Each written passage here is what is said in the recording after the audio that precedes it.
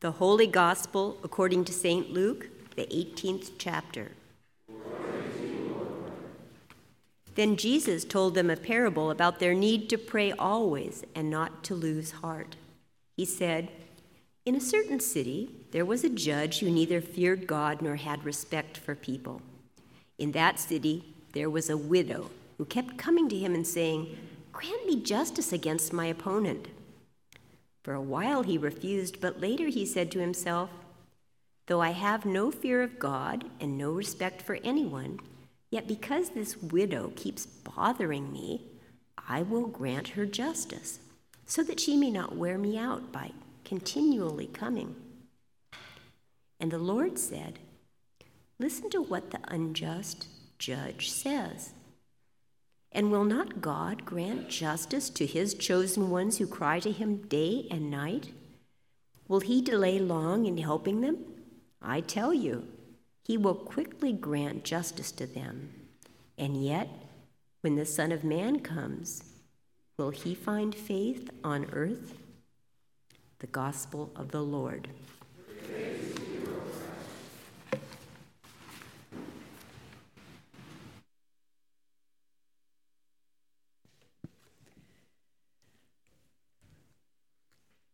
Well, today I want to talk about Jacob, who's one of the main people in the Old Testament, and let me tell you, the guy was a mess. I'm wondering if anyone can relate.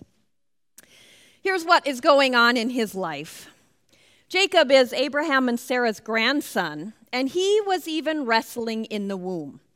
He had a twin brother named Esau, and Rebekah used to wish she could die. It was so painful having those twins wrestling together in her womb. When they were born, Esau was born first, and he was red and hairy when he came out. But he was first, and that was important. But Jacob was right behind him, and he came out grabbing Esau's heel. That's how he got his name. Jacob means heel grabber or supplanter, as in even from his birth, he was trying to supplant his brother's birthright. His name also means trickster, and he was a total trickster. Fast forward to Dad Isaac being blind and very old, and on his deathbed, he wanted to give his favorite son Esau his blessing. So Esau headed out to the field to shoot something and make stew, and meanwhile, Rebekah had overheard. So she made some stew and then had Jacob dress up in animal furs and go to his dad. Esau meant furry and red. Isaac said, "Your voice sounds like Jacob." But when the trickster held out his furry arm, Isaac said, "But you feel like Esau." So Jacob stole his brother's blessing, and when Esau came in and found out, he was devastated and vowed to kill his brother. Well, that sent Jacob on the run to his uncle Laban, where he first set eyes on the love of his life, Rachel. Laban made him work 7 years to earn his daughter's hand in marriage, only to have in their bridal chamber he lifted her veil and found himself actually married to her older and uglier sister Leah. The trickster was tricked. So he worked 7 more years and married Rachel as well. As we get to today's wrestling match, it's been 20 years since Jacob had seen Esau. He's now running away from his father-in-law Laban. Guess why? Because he tricked him. Laban had said when he left to go back to his homeland, he could take some of his livestock. He figured he'd earned it. So Jacob used an elaborate scheme to trick him into giving him the very best and most active breeders of the flock. So after Jacob fleeced Laban, he is now on the run. Jacob is a mess. He's running from Laban, and now he's going to face his brother Esau, and he's reached the river that's the boundary between their two lands, the river Jabbok. Something needs to happen. Beth Moore, a writer, says God is about to mess with his mess. Now, the writers of the Bible have so much fun with the language here. Just before today's reading, there's this amazing narrative art in Hebrew. After leaving Laban, Jacob comes to the land of Seir in the country of Edom. Now, the word seir is very close to the word sire, which means hairy, and that's what Esau means. And the word for Edom is the same word that was used when Esau was described as a man of the field. So Jacob, knowing he has to finally face the brother he tricked, comes to the land of Heri in the country of the man of the field. It's everywhere. Jacob might be able to run, but he can't hide. And this isn't accidental. Jacob's reminded at every corner that it's time to face up to what you did. God is going to make Jacob be honest about who he is. I wonder if any of us have had a time happen where we feel like we can't keep pretending anymore. It's pretty easy to pretend in our culture, to put whatever image of ourselves we might want out there into the media world, and no one might be able to know how things are really going in our lives. Maybe no one would know from what you are posting that your family's actually falling apart, or that your marriage is in shambles, or that you are battling depression. But you don't say anything, you put a happy face out there, and God doesn't want this for us. And I think if we keep being frauds, we can't be who God made us to be. Something's got to give. So Jacob is distressed.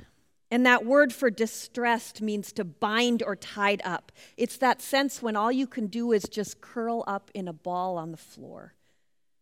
But in other places in the Bible, the word has a positive sense of being totally wrapped in God's heart. So there's irony here. It's ironic because the more tightly feel we are in God's love, the looser we start to feel around other people. Well, Jacob, all tied up in knots, starts to pray. After coming to the land of Heri, he actually has one of his better moments. He tells God he's not worthy, and please deliver me from the hand of my brother. But the thing is, after he prays that prayer, Beth Moore notes that he doesn't really trust God yet.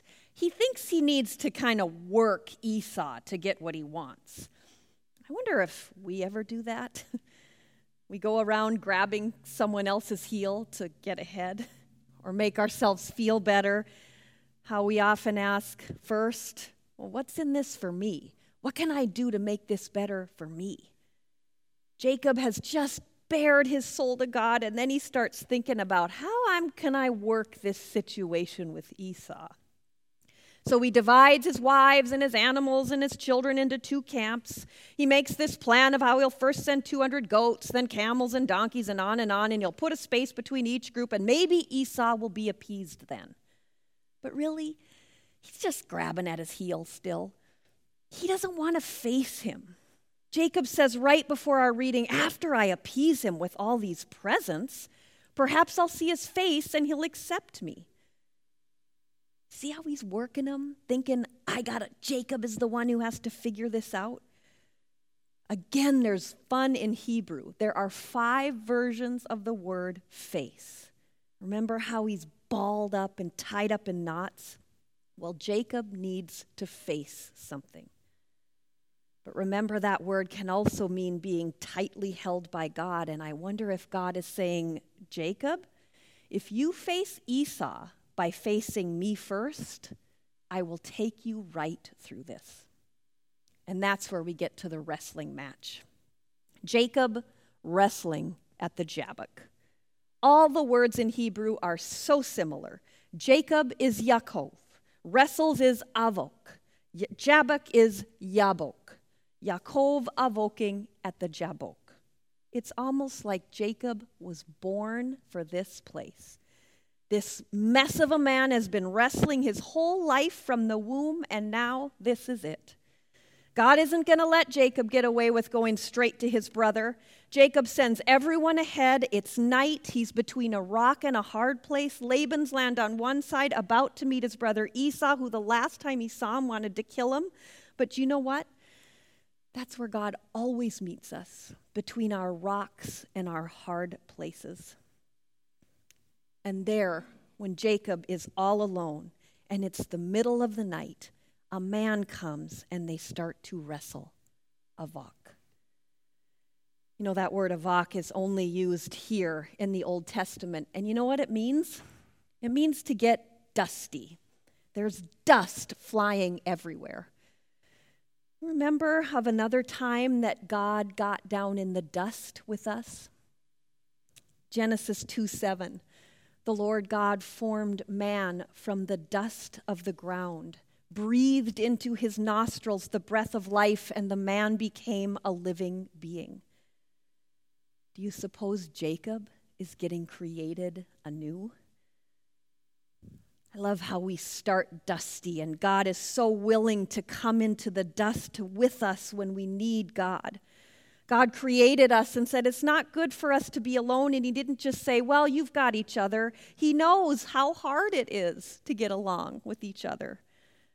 So God wants us to know that when we wrestle with each other, we're also wrestling with God. Even the Hebrew word for wrestle has El, the name of God, in it. This is amazing.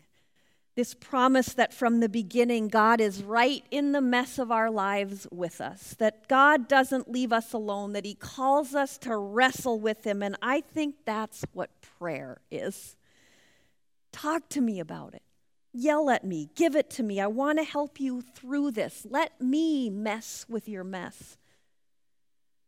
Think of that widow pounding on the door of the judge's house at the wee hours of the morning, night after night after night. Jesus says, this is a story for you about your need to pray always and not lose heart, and it's a wrestling story. In fact, when the judge finally relents and gives her what she wants, the reason he gives in, it says in the Greek, is that she won't give him a black eye by continually pounding on his door. We heard it translated as, so she won't wear me out. But most commentators say, it means give me a black eye. Maybe Jesus was being funny about this little widow. Maybe he was using an idiom about the judge not wanting to look bad for not looking out for her. I think it might be a wrestling word. Now, that story of Jacob wrestling is kind of ambiguous. A man wrestles with him. It says, when daybreak comes, the man sees he did not prevail against Jacob. And I love that word, prevail. Have you ever wrestled with one of your kids and they won't ever give up? And you're exhausted and they just want to keep wrestling, and finally you just say, all right, you win. That's what that word means. I will not let you go until you bless me, Jacob says. He's been wanting to get blessing and take it in his whole life, taking what was not rightly his from his brother, and here he asks for it again. But before he can get it, the man says, what's your name? Jacob, he says. And here come all the things that go with being Jacob. I'm a heel grabber. I'm a trickster. I'm a supplanter. You name it, Jacob has done it. He has completely lived up to his name. But God recreates him from the dust. Now, Jacob, you will be called Israel, because you have wrestled with God and with humans, and you have prevailed. Israel, you have struggled with God and hung in there.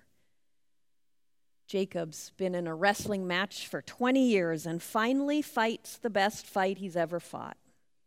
Jacob, the father of 12 sons, the 12 tribes of Israel, the father of a whole nation of people who throughout history have struggled with God and hung in there.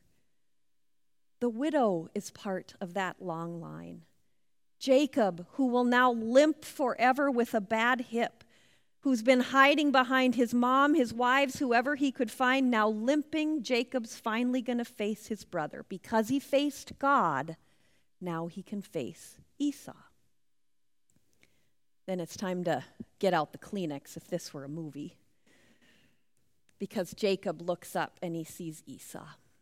He goes limping forward, bad hip and all, and bows down onto the ground 7 times.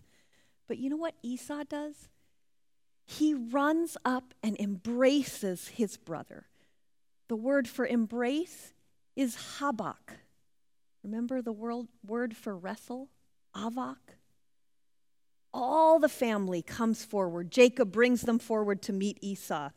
And Esau looks at them and says, "What is this?"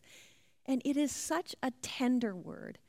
It's like if you meet someone and they have a 2-year-old clinging to their legs and you bend down and say, "And who is this? What is all this blessing?" It's so incredible, this scene, that God has to have done this. The last time these brothers saw each other, there was so much hate. Jacob was preparing for war, and God gave him peace. All through his preparations, he's lining up the animals, and the word that's used is the word for presents, like wrapping something with a bow. But here the word changes to blessing. Remember now, that word blessing had been a bad word between these brothers. But Jacob says to his brother, "Here, if I've found favor with you, then accept my blessing from my hand." Instead of grabbing at his heel, Jacob finally holds out his hand. And what does he give him? The blessing back. Jacob finally gets what it means to be blessed. When you're blessed, you can't help but give it away. "Here, Esau, take it. I've wrestled with God and hung in there. I don't need to keep clinging to this blessing. You take it." It gives me the chills. If you read the rest of Jacob's story, he keeps on being Jacob. He's never not a mess. And that kind of gives me the chills too. Because God uses us tricksters and heel grabbers all and blesses us so we can be blessings to the world. Now, I think both of these stories, the widow and Jacob, are stories about prayer. And prayer often feels like wrestling with God, doesn't it? Those nights you wake up just drenched in worry and all you can do is get on your knees and pray. But when you do pray, you learn God is with you in the mess of life no matter what. And you know, I find that the more I pray, the more it seems to be, or the less actually it seems to be about the result. It becomes more about just being with God and learning to trust God. Because however your prayers are answered, or if it seems like they're not, God is still there recreating you. So you can let go of your worry, your blessing, your results, and trust God. I remember reading years ago in a parenting book that the reason it's so good to wrestle with your kids when they're little is so that they learn to trust you. That's why wolf packs wrestle with their little cubs. So the little ones learn to trust their leader. It's built into us.